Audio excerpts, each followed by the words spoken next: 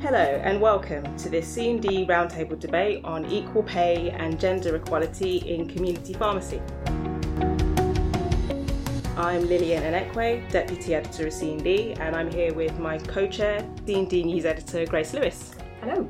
Thanks very much for joining us for this podcast. So let's start. In April, C&D reported on the gender pay gap at pharmacy chains and also launched an interactive tool to present exclusive data showing the difference in pay between male and female community pharmacists in the same roles. These stories and analyses have thrown up some concerning questions. So to help us delve into these questions, I'm really pleased that we have a great panel of speakers joining us today. So I'll just ask them to start by introducing themselves in a few words.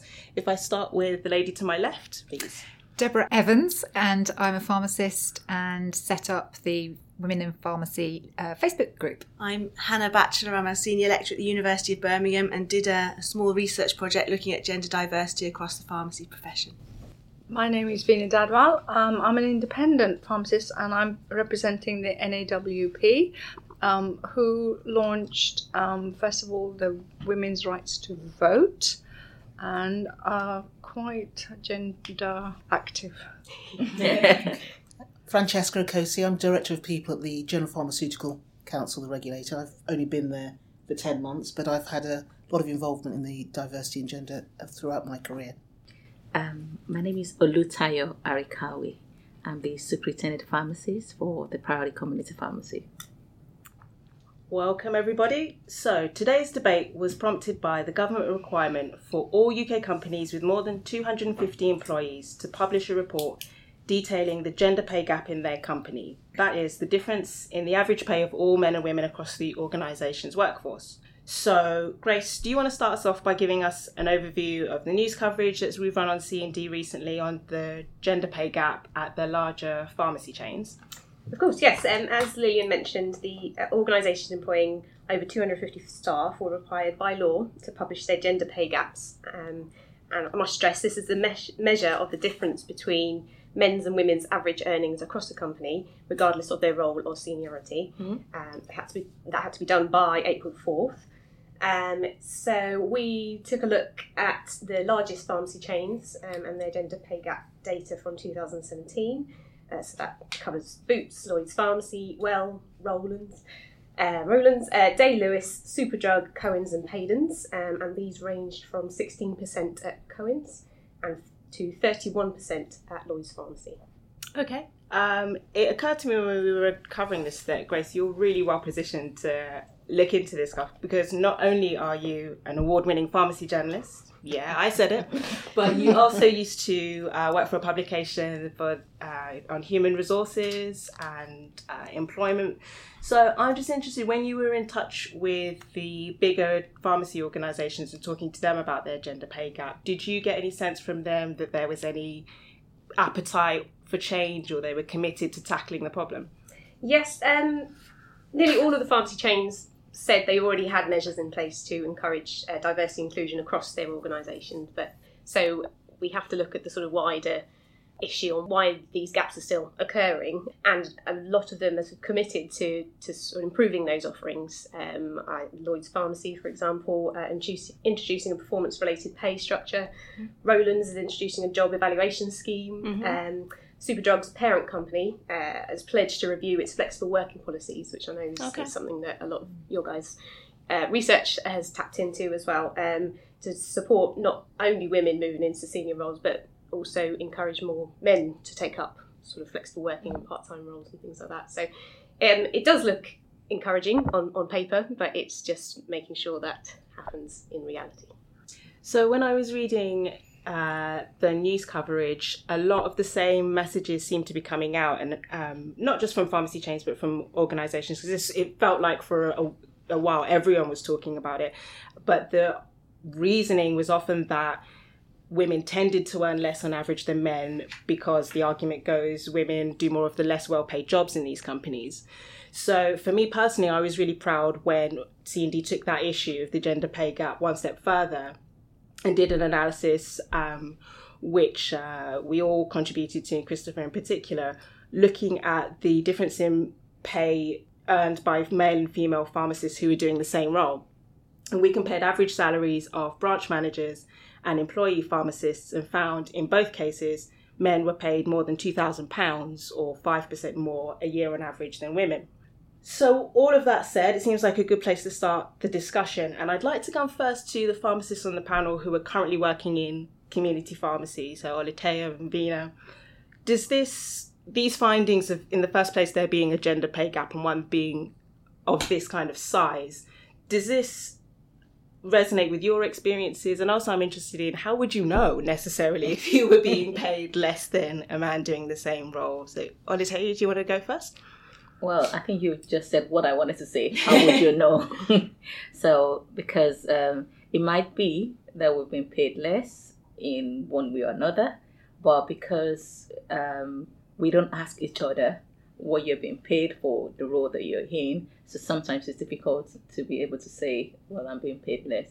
And I think also, before now, it's been hard to come out and challenge, and challenge pay. But I think we're getting more confidence now to be able to challenge and rise up to more senior roles and challenge our pay. Yeah. Vina, you're a contractor now. Have you been an employee pharmacist in a former guise? What's your experience? I have. So I've worked in hospital, only for a short while though, and it was actually very standard. Okay. So it depended on your banding, so it doesn't matter whether you were male or female. So that was equal pays in hospital, and that was at the Imperial College Trust at Hammersmith Hospital. Mm-hmm. So I've actually never experienced a gender pay gap because hospital sector was same. Then I did a little bit of consultancy for industry, and that was also the same, and it was always merited by your position and your seniority. And it didn't matter whether you were, so I didn't actually experience it. And obviously, being an independent pharmacist, we generally, our employees were locums. Mm-hmm. However, I had a regular locum who used to work for Boots, and there came a time when Boots didn't want to pay them the rates that they were paying them. And it was actually at the initiation of the new pharmacy contract. So they're dropping female locum salaries at the time, mentioning no names. But then that locum actually refused to work for Boots. Okay. Because women always had the power to say no or negotiate their pay, whatever they were receiving. But it depended on the woman, actually, because if you knew what your value was, and you and it's the same in hospital, if you felt that you were doing a job which was, then you could negotiate pay. But a lot of the time, I think women themselves weren't empowered or had the confidence to actually negotiate a higher pay. Is that the impression that you get maybe from, you said you often employ locums? Yeah. Have you noticed that's the pattern come through with locums that you employ? Yes. For example, I have a very young locum at the moment because my ex-locum retired. And she's super, she has so much energy. But she, when she was trying to find a placement for work after she registered with the GPHC, she was having problems finding locums. And so she was willing to take a pay cut, basically, in order to get that. And she said, because there is still the thinking that women will leave, they will have children, and especially in the corporate world, Boots, Lloyds, and there is a difference. Right. Definitely a difference in pay. One of my locums, I actually gave up work as a locum because she was finding it hard to get jobs following coming back from maternity. And I encouraged her to apply to a lot of companies. And finally, she came back to tell me that she's got a job. Right. And on further probing, she only got a job as a dispenser, even though she was a pharmacist. Right. So it took me time. I had to take her to my house, and I had to sit her down and, try to let her see her worth. Because I felt at that point she was deflated, and she felt that, well, she's been off for maternity. Yeah. I feel maternity should be celebrated. You shouldn't have to pay because you went for maternity. Absolutely. And so I had to look at her CV. So I think sometimes also we're not celebrating ourselves enough. So I had to help her to look at her CV. We had to rewrite her CV And today, I mean, I think within some time she was able to get offer from 2 companies, and she's working as a pharmacist now. But it took, giving her my own time, even though I didn't know her before, but I just felt that you can't settle for the job of a dispenser when you're a qualified pharmacist, even qualified before me.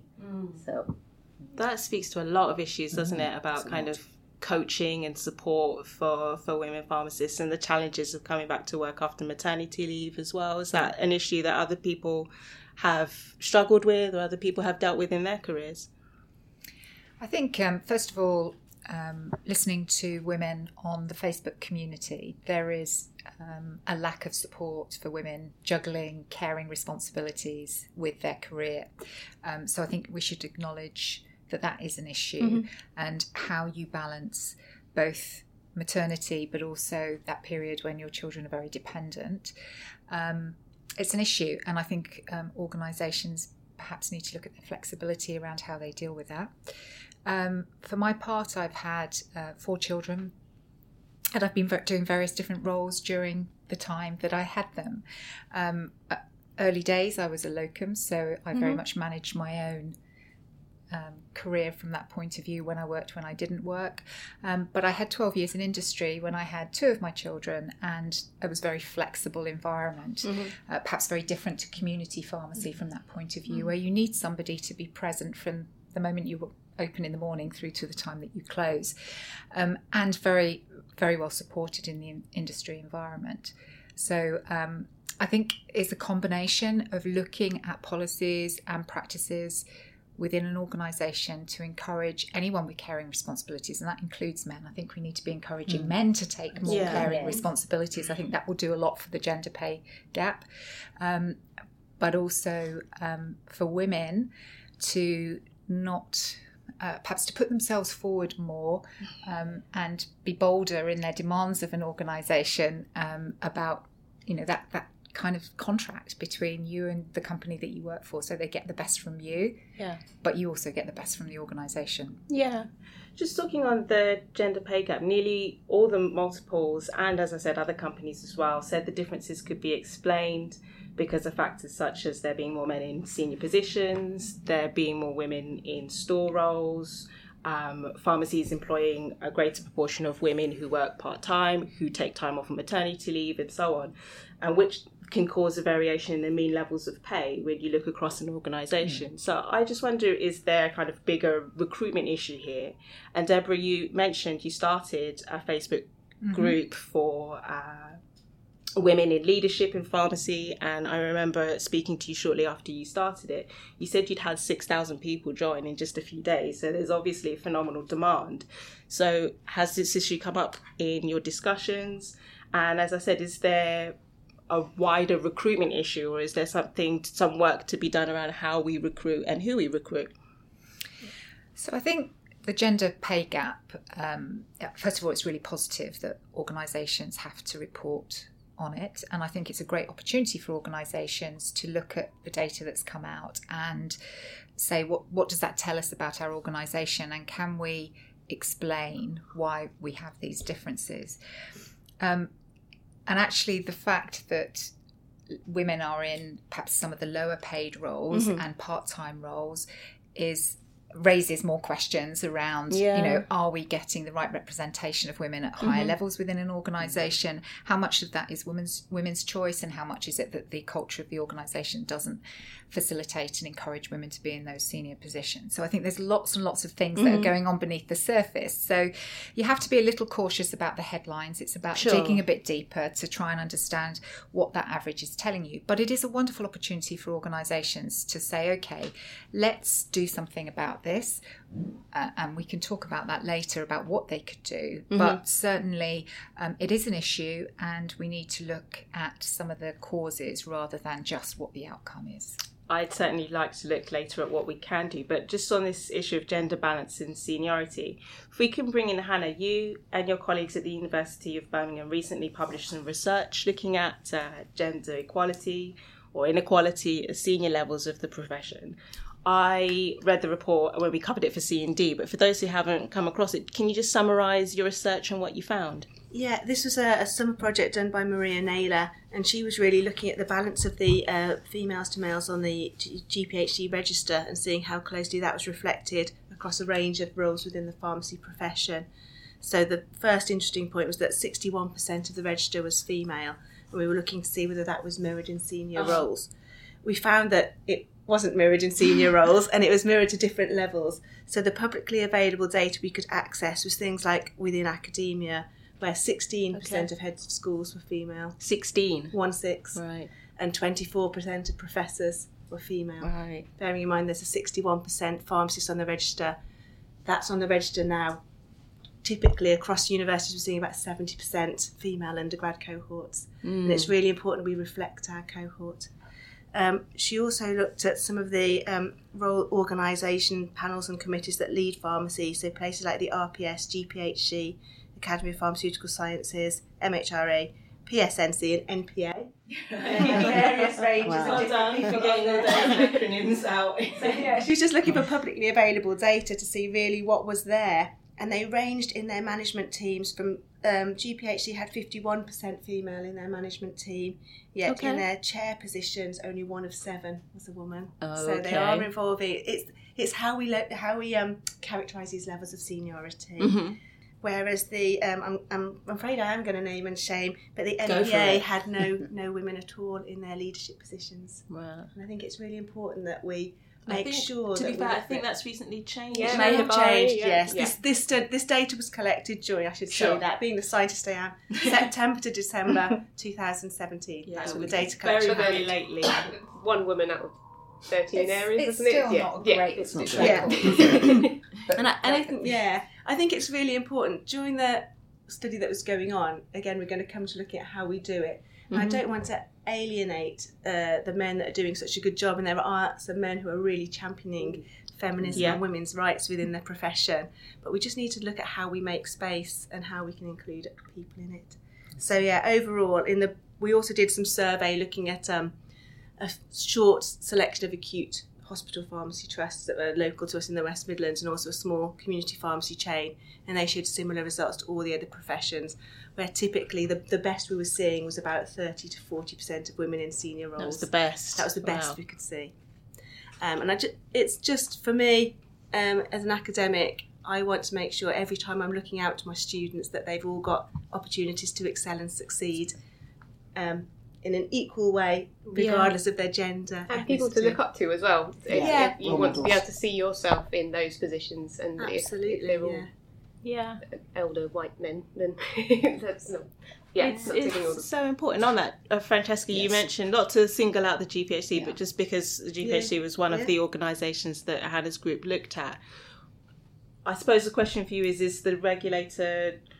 Should the regulator be doing something to reflect the workforce? What can the regulator do to reflect the workforce it represents? And is there anything you can say about other leadership organisations in the sector as well? Yeah, well, certainly I think the first thing we have to do as a regulator is, I always call it consumer-owned smoke. So you've got to make sure that as an organisation yourself, you're demonstrating what you believe is the right thing. Mm-hmm. So certainly as an organisation, we're really, really positive about promoting work-life balance. So and encouraging everyone at every level to do that, and also think more creatively about the way in which the work is delivered. So that notion of 5, and it isn't always the same to translate that in community pharmacy, but the notion that you've got to be at a desk 9 to 5, Monday to Friday, is not what you have to do in the modern workplace. So we try to think about bringing the whole person, bringing themselves to work. They're a mother, they're a sister, they're a carer for their elderly parents, all sorts of things, and they bring that to work with them. So you've got to think about how you expand the role and how you help them manage all of those challenges. So that's the first thing. Clearly, I think you mentioned that in our sort of governance arrangements, we're also thinking about how we recruit. So we're about to have a significant turnover of council members in the next 12 months, and we're proactively thinking about who do we engage and how do we go out and attract a more diverse group of council members, because and some of those will come from the profession, and we've been doing that quite successfully. I mean, we're not where we want to be, but we've been doing that successfully with our associates and partnerships group, who are the ones who sit on various fitness to practice panels and so on. And we've been actively going out to different sorts of places to attract pharmacy professionals.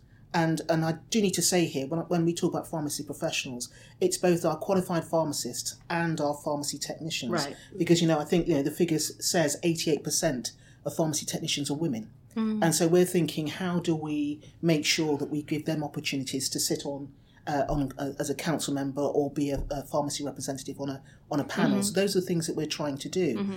And I think as a regulator, clearly our role is limited in terms of what we can do, but we would certainly want to support and participate in any discussion and debate that the wider professional bodies are having, and we would encourage them to have those kind of conversations, because it's about thinking differently about how we deliver those services, how we're supporting the community, and how we make sure we're getting the best talent in the profession, because ultimately our role is about working in partnership with the pharmacy profession to ensure that our patients and the public are kept safe. And the way that you're going to do that is by attracting the most diverse talent in the community, and that means having women represented at all levels of the profession, both in community pharmacy and in the NHS. And I would acknowledge, because I'm a newbie to the pharmacy profession, having only been with the GPHC for 10 months, that there is a challenge across various sectors, including the NHS and the wider public sector and the private sector. And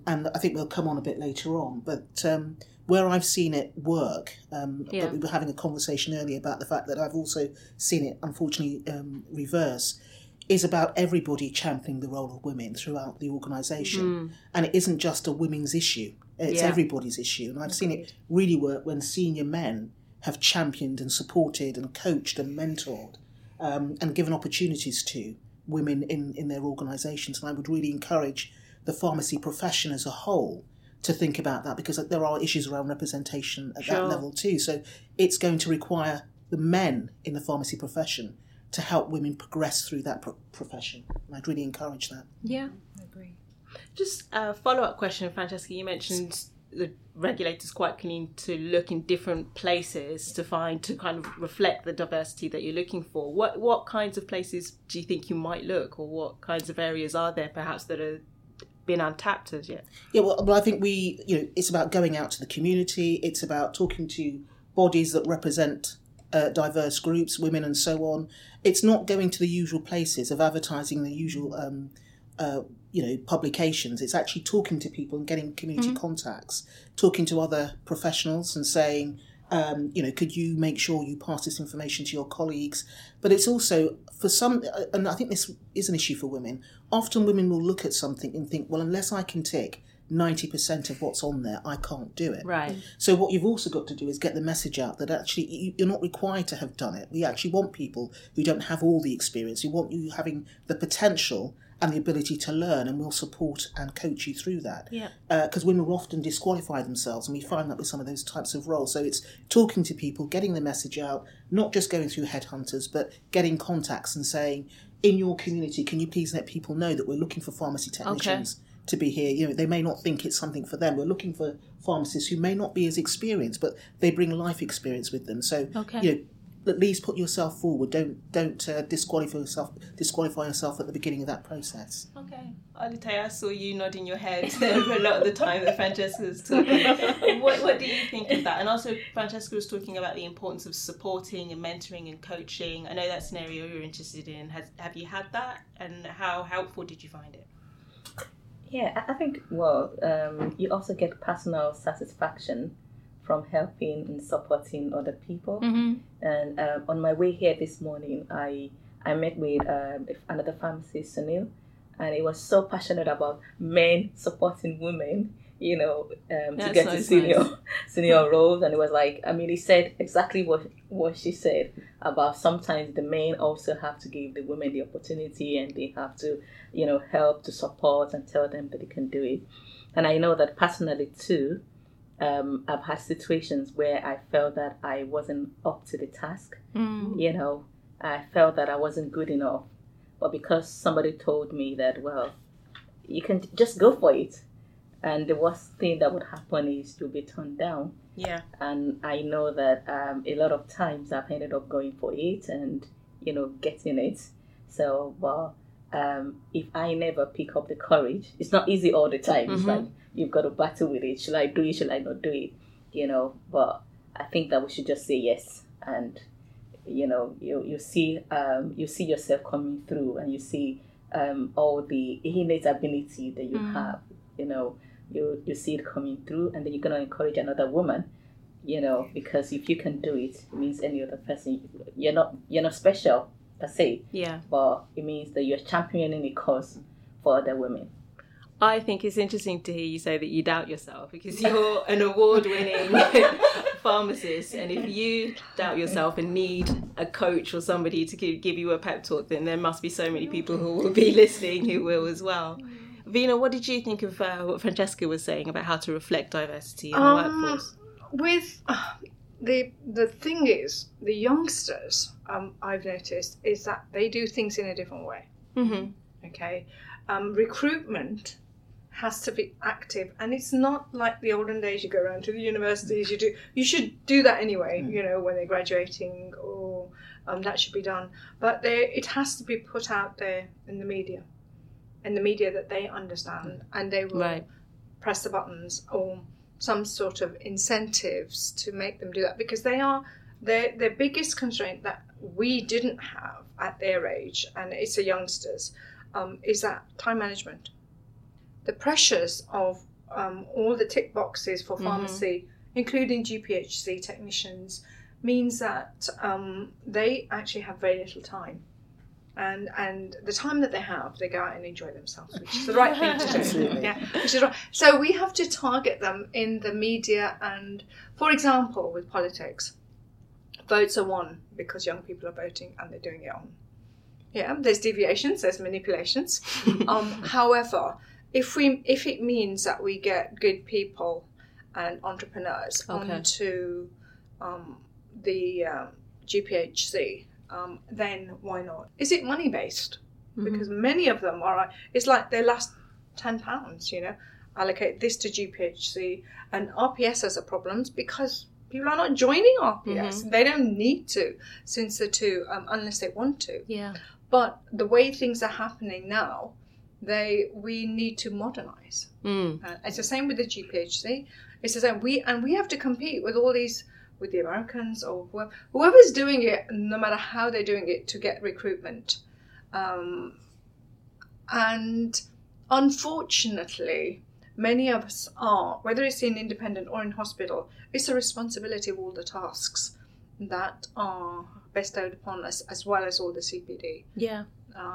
So I think we should put something out there in terms of surveys where maybe we can give them a voucher or something, or some way we can get recruitment and see what they think about the pay gaps, and whether it's just because it's time. It's the empowerment. And it's like Ulu says, she didn't have the confidence.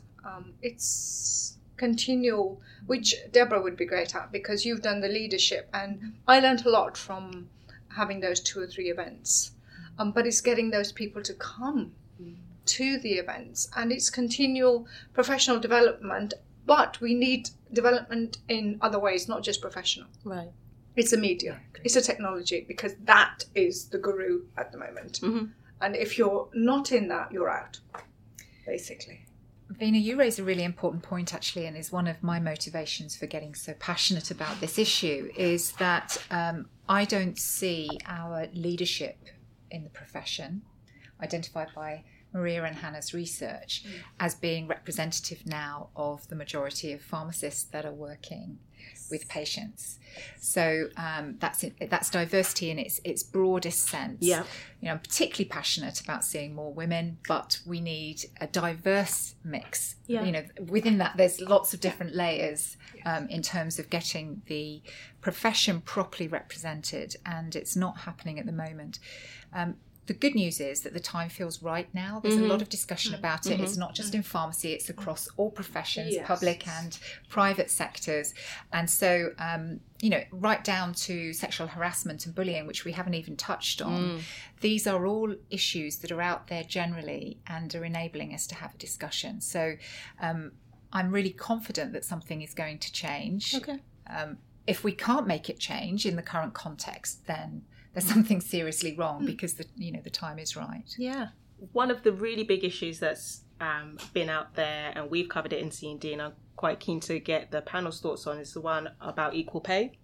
Actually, Grace, do you want to recap what we can say from C&D's analysis? Yes, there's probably a lot of figures coming your way. So according to responses to C&D's salary survey, which ran throughout October 2017, the average salary of 162 male branch managers working between 35 and 45 hours a week was just over £47,000 compared to £44,660 for the 169 female branch managers. So that's a difference of nearly £2,500 or 5% over the year. So the average salary was slightly smaller when it came to second or non-manager community pharmacists, but again, just over £2,000 difference, 5% difference between male and females. So it's both those sort of those issues again, the senior and even second and non-manager community pharmacists are sort of stuck in that equal pay gap, if we can call it, which is worrying. And as we've all touched on, there's clearly an issue, but I wonder if we talked about the next generation and now's the time for change. Does that mean it's sort of hopeless for the current generation? The people that are slogging the day to day, are they the ones that are going to implement the changes and then not benefit from them? What can we do now to make it worthwhile for them to stay in there? Great question. Who wants to start? I can starting at the very junior pharmacists, those that are training to be pharmacists at the university. We certainly do talk to students about mentoring, aspirations, and we don't see a difference in career pathways based on gender. It's not that I know that there does tend to be a propensity of more females in community pharmacy, but when we ask our students at undergrad level, we see very similar patterns in what they want to do with their pharmacy degree. Right. So I think at that stage we are seeing the progression. Perhaps it's something we need to build in while we've got our captive audience there, talking to them about these issues, so that in the future they can talk to each other about salaries, they can talk about where opportunities come up, and they can support each other. Yeah, so it's not so taboo. Everyone is discouraged from discussing their salary openly. They have great WhatsApp groups to talk about everything else. That's because they want to get away from the pharmacy. No, but the other thing is, which I thought about, in the hospital there was always a grading system. Right. You don't have that in community. Okay, so locum comes in. Oh my God, I can't get a locum. Let me get Deborah because she's free today. So basically, maybe there should be one of the solutions, because you're looking for solutions, how we can is grading the level of pharmacists in community, because it's the community that is going to be a big issue with all the corporates taking over everything. Right. So perhaps, I don't know what Lloyds do, and I haven't worked for Boots recently, but how do they grade, and then how are the salaries increased, and do you have to have certain competencies like you do in hospital in order to reach that grade? Because that then also makes them better themselves, and it gives them that confidence. Well, I can now go up to the next stage, and I think that's important, especially as with the new service, clinical pharmacy is coming to, or has come to, community pharmacy rather than just the dispensing side of it. And I can see aspects of that because I'm having worked in both sectors. So one of the solutions to close the gap is probably to have a grading system within the corporates as well as in community. I can see that as, because you have to have like basic grade, grade A, grade whatever, and that way that will close the gap. Now, I don't know, because your survey has been done in the corporates, the C&D survey. It's not gone to hospital pharmacy, has it? No, main because I think audience is the community pharmacists. Because that is where the issue is. Yeah, so you may see a different picture, because I see a different picture from that level. And Veena, you won't know this, but you get a bonus point because you're actually talking about an issue which we had a question from a reader submitted to put to the panel. So we're going to come to that. We're going to come to that very issue later. But just talking about equal pay, Grace, when I was reading through the coverage, I was struck by one comment from Lloyd's Pharmacy, which I only given as an example. We reported on all of the big chains, but they made what I felt was quite a strident comment, which was, quote, "There is no significant difference between hourly pay rate of male and female employees within our network," end quote. And as I said, that comment struck me because I thought that was quite strident, but I also felt like, maybe this is just my journalistic curiosity, but I just felt like, what's a significant difference? Who decides what that is? If I knew that there was a man who was being paid a penny more than I was, just because they were a man, I would be annoyed. And I put this out on Twitter, not in response to the Lloyd's Pharmacy comment, but somebody else in a different story raised the same issue, that this 5% is not significant. And I just put it out there that I feel it's quite a dangerous road to start going down, labelling things as significant and insignificant. You know, if we feel that an equal pay gap isn't okay, and it's not okay because it's unfair, and also objectively speaking, it's against the law. There's a legal requirement in Britain that men and women who are doing equal work should be paid the same. So let's not try to look for rationalizations of why it may or may not be okay to pay people differently. I think just to stress that, I think that comment, the Lloyd's Pharmacy, was in response to their gender pay gap. Yes, so it was. Just to make sure, I know that throughout all of our coverage, there has been some confusion between the gender pay It's gap a really and the issue. Yeah, You have to be clear. and we're in no way accusing Lloyd's. No, they're just one example. And this also to stress, this is a sector-wide and a society-wide issue. We're really not singling out any one particular company at all. So I've been a recruiting manager, like many of us, I would imagine, over the years. And the equal pay is equal pay, and we should be paying people the same for doing the same job. But we also need to recognise, and you touched on it, Vina, the supply and demand issues. So if you're, and this is particularly relevant for pharmacists and locum pharmacists in community, if you're in an area where there's a surfeit of pharmacists and a contractor, whomever they might be, from whichever organisation or whether they're independent, can pay their locum less because people are competing with each other based on pay, then they will pay less. Equally, if you're in an area where you're really struggling as an organisation to recruit for a particular role, a manager in a particular area of the country where it's very difficult to do that, then one of the ways that you may encourage or support somebody to make that move, and there'll be all sorts of other things to take into account, maybe the overall package. Yeah. So when I've been a recruiting manager in the past, we've usually had a band within a band, if that makes sense. So if somebody has a certain set of skills, has a certain amount of experience, then there will be a range of pay that you can award that person based on their competency, based on, and let's face it, how good they are at negotiating, and what the competition is like, and what their previous pay has been like. So many people won't move for a pay cut. Yeah, I don't suppose many of us have. So it's quite complex. So I think, again, I would exercise caution until we properly understand what's beneath it. That's notwithstanding, transparency within an organisation is really important. I think it's really positive as an employee that you know what it is you're aspiring to and how you can grow. And as we've said already, if you can develop your skills and competencies and that can give you better rewards, then so be it. That's good for the business and it's good for the individual. Yeah. What I'd encourage individuals to do is be bolder about ask their company what their equal pay policy is. Ask them to publish some results. Speak to your colleagues, and actually as a woman, be bold to ask for a pay rise. Yeah. These are all things, and we've talked about it before, these are things that women hold back from, generally speaking. The kind of, I've got to make sure I'm perfect before I ask for this, or it's not very British, is it? Now, I'm not a bloke, so I can't say what it feels like to be a man in those circumstances, but we do hear on our Facebook group a lot about women not feeling that they're good enough, or that they've held back.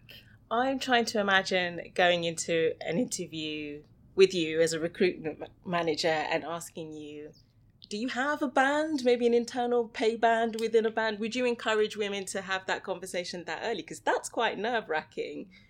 But Yes, at I least would. then you have the transparency of, what maybe parameters there are pay-wise, and you can kind of gauge whether or not your pay is fair. Well, I really respect people for being direct and a little bit feisty and asking those kind of questions. But we've got to be careful that we don't recruit people that are like us. And I'm not trying to talk anybody out of getting a job either. So I'm not a careers advisor. Let me just stress. Each organisation has their different culture. I think that's something we need to address. There are, if men are recruiting in their own image, then that's going to perpetuate the problem. The same thing can happen with women. We have unconscious biases that we don't, they're unconscious, we don't know about them. So we have to be very careful, which is why you have policies, particularly within the HR arena. Maybe community pharmacy needs to mature a bit in that arena. That would be my observation, was, hospital, for example, academia, perhaps a little bit more mature in the way that they deal with working employment conditions. And the average independent pharmacy hasn't got a big HR department to advise on these roles and things. So it is often, just the contractors doing their best. But we were kind of turning to look at maybe solutions and proposals of how to address some of these things. And when I was looking into kind of equal pay and those issues, one thing that kept coming up, and people have mentioned it here already today, is flexible working. And I'm interested, Hannah, maybe you can give us some insight on whether there's anything that we can say from the research about a link maybe between more flexible working or those propositions, whether or not it has an effect on an industry and productivity, those kinds of things. Yeah, we didn't look so specifically at flexible working, but we did capture the people that were working part-time. Okay. And we did tend to find, I think it's the transparency issue that Vina's talking about within the hospital pharmacy, within the university. We're publicly funded bodies, so our salary scales are publicly available.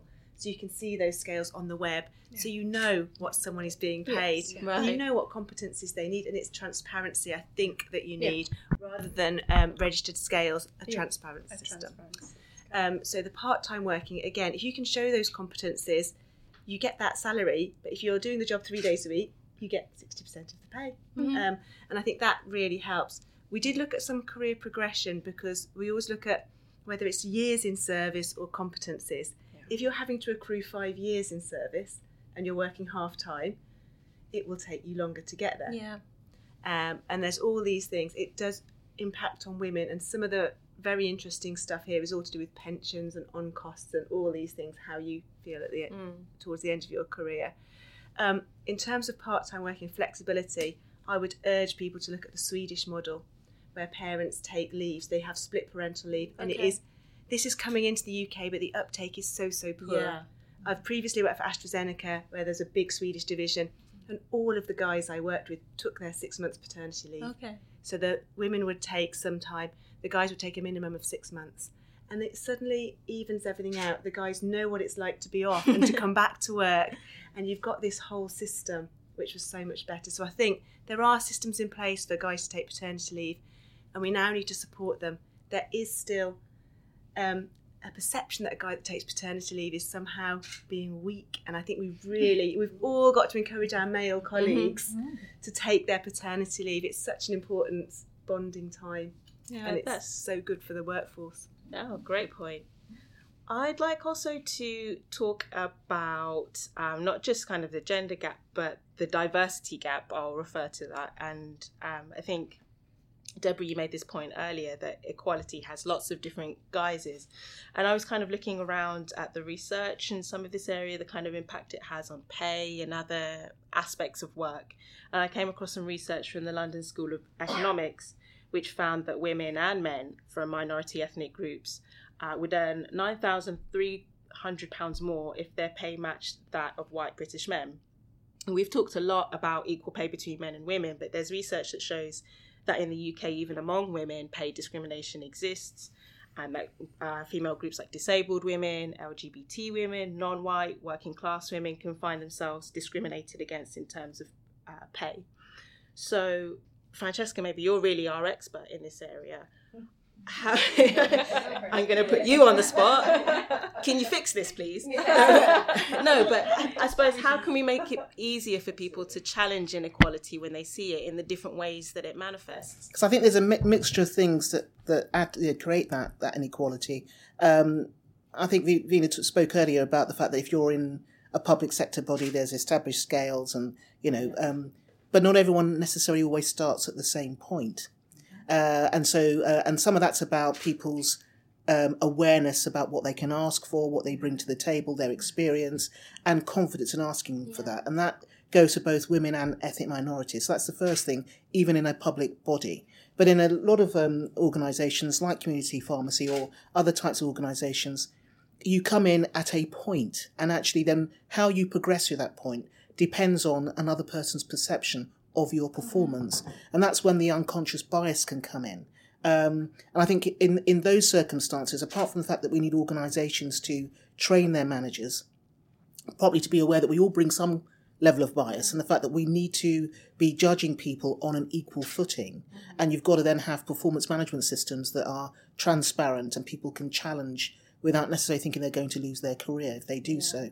Because that's where some of the inequality then gets into, it sort of feeds itself into the system. So as you go through, you're sitting next to a colleague, you're doing the same type of work, you're even performing at the same level, but the perception of the person who makes decisions as to whether you get a 2%, 5% award and a bonus may differ. And when I was in local government years ago, we did some work on it wasn't called unconscious bias then, because I'm really showing my age, but it was called something different.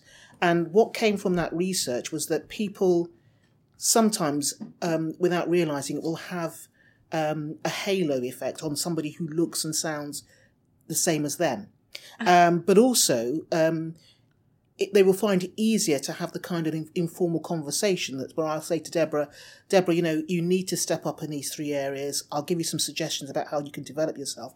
But then I might, to you, say, stick to the policies and the procedures. So if you're then looking and trying to understand where the biases come in, formally you can't find any fault because actually the manager has treated you and has gone through the process. But with Deborah, they've kind of said, let's go and have some lunch. Deborah, you need to step up here. You've not been coming in on time. This is going to have an impact on both your progression and your pay. So it's those kind of informal things. And that's the same for ethnic minorities, and it's the same for women as well. And I've been in organisations where, people, there's no other way for me to describe this, got their promotion from having conversations in the gents. And it's those informal things. They're very subtle, that can over time build up and create those differences. So when you look at the evidence, when you look at the policies and the procedures, whether it's in the NHS or elsewhere, the policies and the procedures are transparent, they're published, but you can't quite get your finger on why does Deborah never get the promotion, but somebody else does, because she works as hard. And those are the sorts of things which you've got, organisations really have to work really hard to get underneath. And that is about training your managers and then holding them to account. And actually, often I find that if you set a target, and I know people who don't like targets, but if you set some sort of a benchmark or a target so you can measure, because what gets measured, gets taken seriously. So if a manager thinks, well, this is being measured, I'm going to be looked at this, I've got to account for this at the end of the year, they'll challenge themselves in terms of any inbuilt bias that they have, because they know they're going to have to account for their decisions. And those are the sorts of things I think that impact upon women and ethnic minorities. They're very subtle, below-the-line sorts of things, and they build over a period of time. Yeah. Well, I asked all of you to have a think about kind of next steps, I suppose, and solutions. We've come up with some really kind of thorny issues, and Francesca's one it illustrates that. But I wonder if we can go around and just talk about, for everybody around the table, what you think the biggest barrier is to equality in the sector. And again, I use equality in the broader sense of the word. You're free to interpret that how you wish. What the biggest barrier is and what you think the kind of key is to unlocking that barrier, to mix my metaphors. So, what do you think, Deborah? So I think this has to start at the top. We've already talked about, some fabulous male leaders who are championing this cause, but there are many that are not. So organisations should first of all recognise that they've got an issue, and all of the organisations, based on Maria and Hannah's research, have got an issue, and actually have a commitment, and a serious commitment, to do something about this. This isn't just because, you know, organisations like C&D are kind of scratching at the scab. It's much more fundamental than that. It's about making a commitment to doing something about it, putting in place some goals and some targets and some aims, and monitoring regularly against that.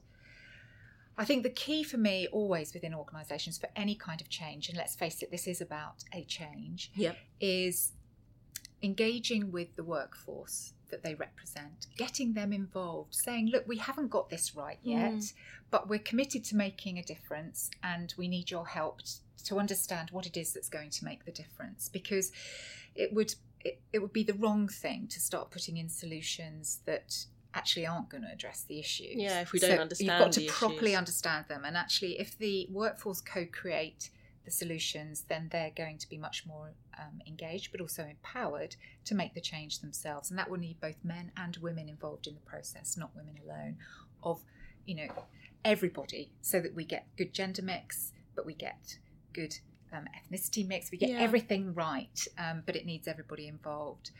So yeah, that would be my solution, my magic wand. But I think we need to put some urgency behind it, and we need to call organisations out for not doing it. You know, if there is an organisation that hasn't got good representation in 3 or 4 years' time, then they should be called out for it. But we should also celebrate what good looks like. So where we've got organisations that are making the changes, you know, it sounds like GPHC are putting some good things in place. Let's hear about them. Let's see how that, you know, develops over time. And it would be great to have some role model organisations out there that others will feel embarrassed about. Right. Thank you. Their own performance. Yeah. Fantastic. Thanks. Hannah? So I think any revolution, and I'm going to go that far, is not one thing. It's everybody doing tiny things, but working in the same direction. It's like a swarm of fish. So I think we've all got to do things. There's a lot of really successful campaigns. We've got to call things out as they happen in a timely but constructive and friendly way. Make sure we keep that ball rolling. But my biggest thing is really the visible role models. Okay. We need to put people up there who we can all aspire to, and we need to share those when we see them. We need to put them forward. So I see people, I'm seeing all you in this room thinking, I would love to take you all back to the university and get you to, so you're all visible role models for female students, but there's also real importance for the visible role models for our male students as well. So I do think we need that diverse, and it's where we share those and how we get them in. So I need help from you guys to come back and tell us how we can inspire the undergrad generation on visible role models. Our readers definitely quite vocal, I'm sure. Veena? I think the pay gap, structured pay systems across community as well as hospital, things that can be monitored. What Francesca was talking about is human nature. And human nature is unique to each person. And that is something that is very difficult to monitor. And you know that, and I know that, because we experience it all the time. So we can put our the role models forward, and it doesn't mean to say that older people are wiser, because they're not. Yeah, there are some young people out there that are tremendously talented. Absolutely. And if we can get them into our GPHC, our RPS, our C&D, then that will be amazing, because they come up with the ideas that are fresh, that are new, and somebody just needs to and that's it. Whereas pay structure concerns, if you have a public pay type of sector in all aspects of everything, especially in pharmacy, then that should be easier to control. Okay. Yeah, great. Francesca? I agree with what everyone's already said, but just to add to that, I think it's about then mentoring and coaching people coming through, people on the cusp of wanting to go into senior leadership roles, because we can see in terms of the the demographics. We've got a large number. We've got the population within the profession, but what we haven't got them is coming through that profession to the senior roles, whether it's through the professional bodies or actually in community pharmacy or in the NHS. So I think it's about finding the mentor, the role models to coach, to mentor, to develop, to give people the skills and the confidence to believe that they can actually progress through the profession, but also think about how we design the roles as we go through senior level roles as well. So that, because a lot of people think it's a choice between having their family life and going up this career ladder, and we've got to say to people, actually isn't either or. You should have the right to have a life and to progress your career. So, and I think people in senior positions, like some of us here, then have to model that too and hold on to that. So I think it's those sorts of things that bode well for the profession going forward if we can do that. We certainly will do. Yeah. Olutei? Yeah. I think that organizations, they need to start recognizing what they are missing out on when they don't include diversity. So when I say diversity, I mean gender, cultures, because everybody brings something. They bring something to the table. So different age. So they have to recognize what they are missing out on when they don't embrace diversity in every way, shape, or form. And I also think that it is very important for women to support women. Yeah. Because sometimes I think that as women, we're not supporting each other enough. And also sometimes as women, we don't ask for help. So we just want to say yes to everything. We just want to do everything because we're used to being mothers at home. We're used to doing everything for everybody else and leaving ourselves, So we also need to realize that we need help and ask for help. And of course, if we don't ask for help, then mentors, coaches, and others they can't come in. Someone said there is no better answer that you can give than one that comes from yourself. So no matter how you tell people to do things, it's always the answer that they give that is the best. So, absolutely. Well, that was one of the reasons why the NAWP was set up, because it was a collection of women that could put ideas forward that RPS at that time was not willing to listen to. Okay. And hence why NAWP was set up. Right. Because they had ideas and men, it was very men orientated when it was set up. And originally women weren't even allowed to vote, because I think women always feel that if they have other women supporting them, they can portray an inclusive picture, and because men don't listen if they don't want to. But I think that NAWP, not all men. I'd like to encourage women to step forward, actually, to get more involved and to seek out that support. I think we've actually, one of the things we haven't talked about our strengths, and we have incredible strengths in terms of networking and building relationships and supporting others, whomever they might be, and strengths of women are well documented, and I would definitely pick up that when we look at why we need to change, it is that it will give a better sector, a better profession, because actually if you've got diversity in decision making, all the research shows that that's better for everybody. So with the NHS in the state that it's in at the moment, with the pharmacy profession wondering where it's going and having huge aspirations, we've got to have great people with great competencies, men and women of different ages, of different colour, actually making those decisions to get the best result. From a purely selfish point of view, as a news editor, I would love it if if in a few years' time we could turn around and say that community pharmacy was leading the way on this. I love reporting on how passionate and fantastic and innovative the sector is, and there is fantastic examples across the country.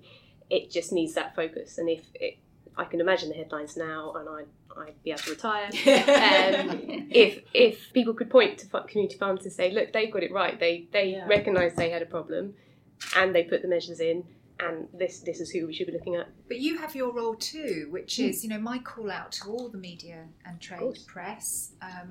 and all organisations is when you're putting panels together, when you're putting conferences together, when you're looking at who's writing for you, look at your gender and diversity mix to make sure that you've got at least 50-50. I mean, we'll settle for 50-50 but that could change. You know, and it's great to hear that, you know, you're doing this kind of thing to really shine a spotlight on it. I think one more thing that I think pharmacy has a huge advantage, we attract a diverse range of people. Absolutely. That's true. From a university point of view, I look at other courses and pharmacy is one of the really diverse courses. So I think we should just celebrate that. But we're doing the right thing somewhere. So let's on. Can I just say, Go for it. I think that NAWP need to do more. They need to do more to promote what they do. Because personally, I've looked at their website several times. I've actually printed off the form to join, but I've never joined them. Because sometimes I ask, what's in it for me? What can they actually do for me? And I think they're not promoting themselves enough. And also, I've got a confession. That's fine. As a student, when I was struggling, I know I talked about people asking for help. When I was struggling as a student, I actually went to meet Anna Bachelor, and I told her that I was struggling and that I needed help. And she gave me a time, and she gave me some assignments to do, and I was going to do them, and I was going back to report to her. And at the end of the day, I think I scored distinction in that course. But initially, I didn't understand the course at all. I felt I was going to fail. I was really, really afraid I was going to fail. And from going to thinking I was going to fail, you know, and to having, I think I had distinction, I can't remember, you know, I think it was a big gap, but it was because I asked for help. Oh, nice. Sandy, do you remember that? I thought I was going to take a shot. The Royal Pharmaceutical Society are working with NAWP, and we've got a leadership group that's working at looking at this issue, and we have got an event in June for women in leadership, and Pharmacy Forward are also I'll be hosting an event for women as well. So there's lots of different things that are happening, and like I said earlier, now is the time to kind of get involved and find out more about it and take responsibility.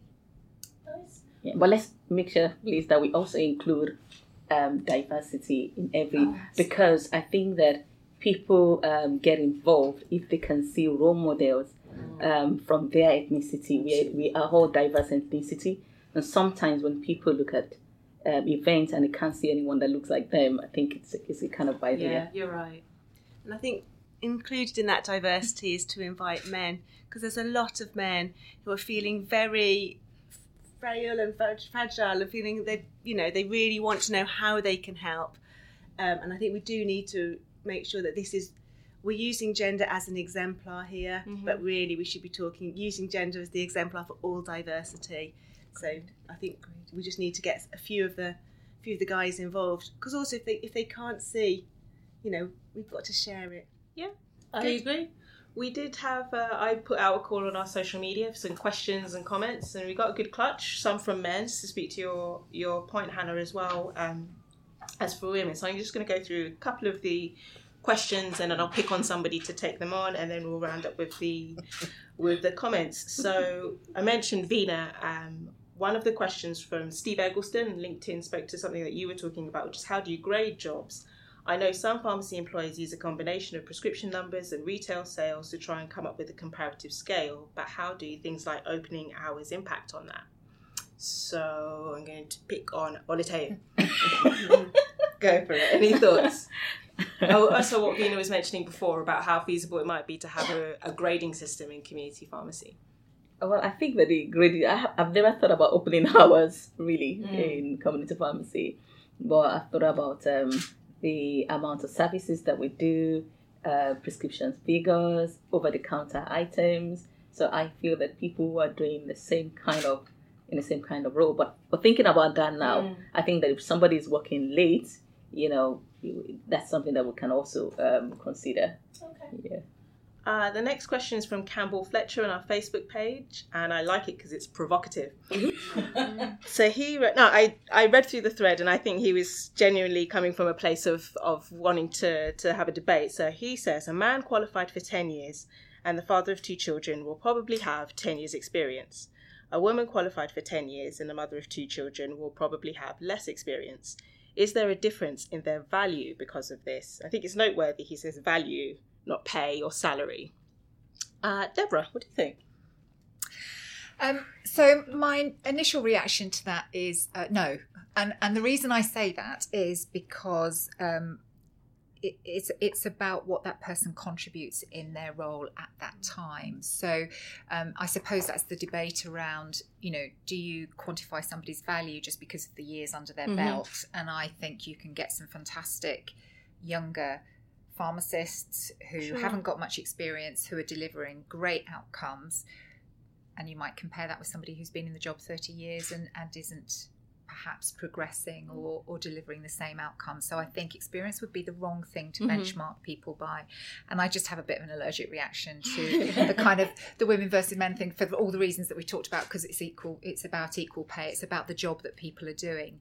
Having said that, there's lots that goes underneath the surface in that. So, has that woman been out of her career for, 7 of those 10 years? Has she, lacked confidence in the way she puts herself forward? There's so many different things that you can think about, but I think I like the fact that he's asked about value. That's good. But it's got to be about the job people do and the outcomes that they generate, surely. Can I add to that? Because I totally agree with what you're saying. I never like, when I see adverts and things and people put in years, I always think that's a very bad approach to take. It is about the contribution you make and the outcomes that you deliver.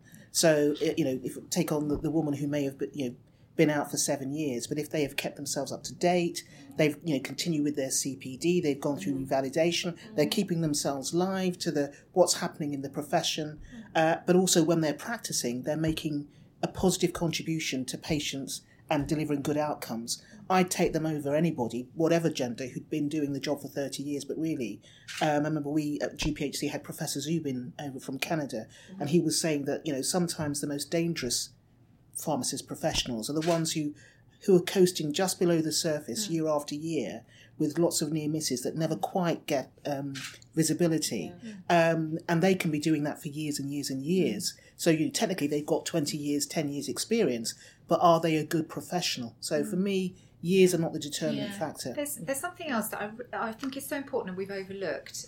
I use the experience of being a mother so frequently in my job as a pharmacist, and if I hadn't had that experience, I wouldn't have been able to add that value. Right. So whether that's about empathy, whether that's about supporting a mother or a father when they've got a young ill child, or whether it's just generally about the competencies that you need to juggle all of that and to be organised, super organised. Sure. So just because somebody has been out of the workplace for a number of years doesn't mean that they've vegetated somewhere. Absolutely. They've probably acquired lots of other capabilities, so we shouldn't overlook that. Absolutely. I think the next comment I was going to read from one of our readers is broadly agreeing with both of you. So on our Facebook page, Victoria Birch wrote, performance-related pay is fair and justifiable. Extra pay for experience is questionable, as there are some exceptional pharmacists with very few post-registration years under their belt and some very experienced pharmacists who just cannot perform.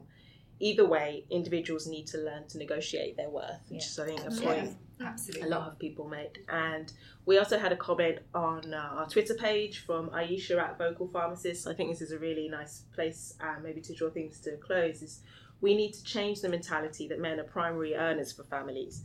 Having the ability to bear kids should not be penalised by awarding low pay if women take time off to take care of kids. Parenting is a shared agenda. Men should equally take part in parenting to enable women to pursue a career. Well, I can vouch for that. My husband came out of the workplace when I had my 4th child. Right. So he's taken the primary care responsibility during that time. Absolutely. And I think the point that Hannah made earlier, which is that this isn't a women's issue. It's everybody's issue, and that we need to encourage men particularly younger men coming up who will be making those choices, making it easier for them to make those choices and actually rewarding them for making those choices as well. Sure. I'm afraid our time's up, so we'll have to wrap up the conversation there. Thank you so much to all of the panellists for taking time out of their busy schedules to share their thoughts with us. Don't forget to look out for more coverage on gender equality on the C&D website. And remember, if you'd like to share your opinion, please do by email.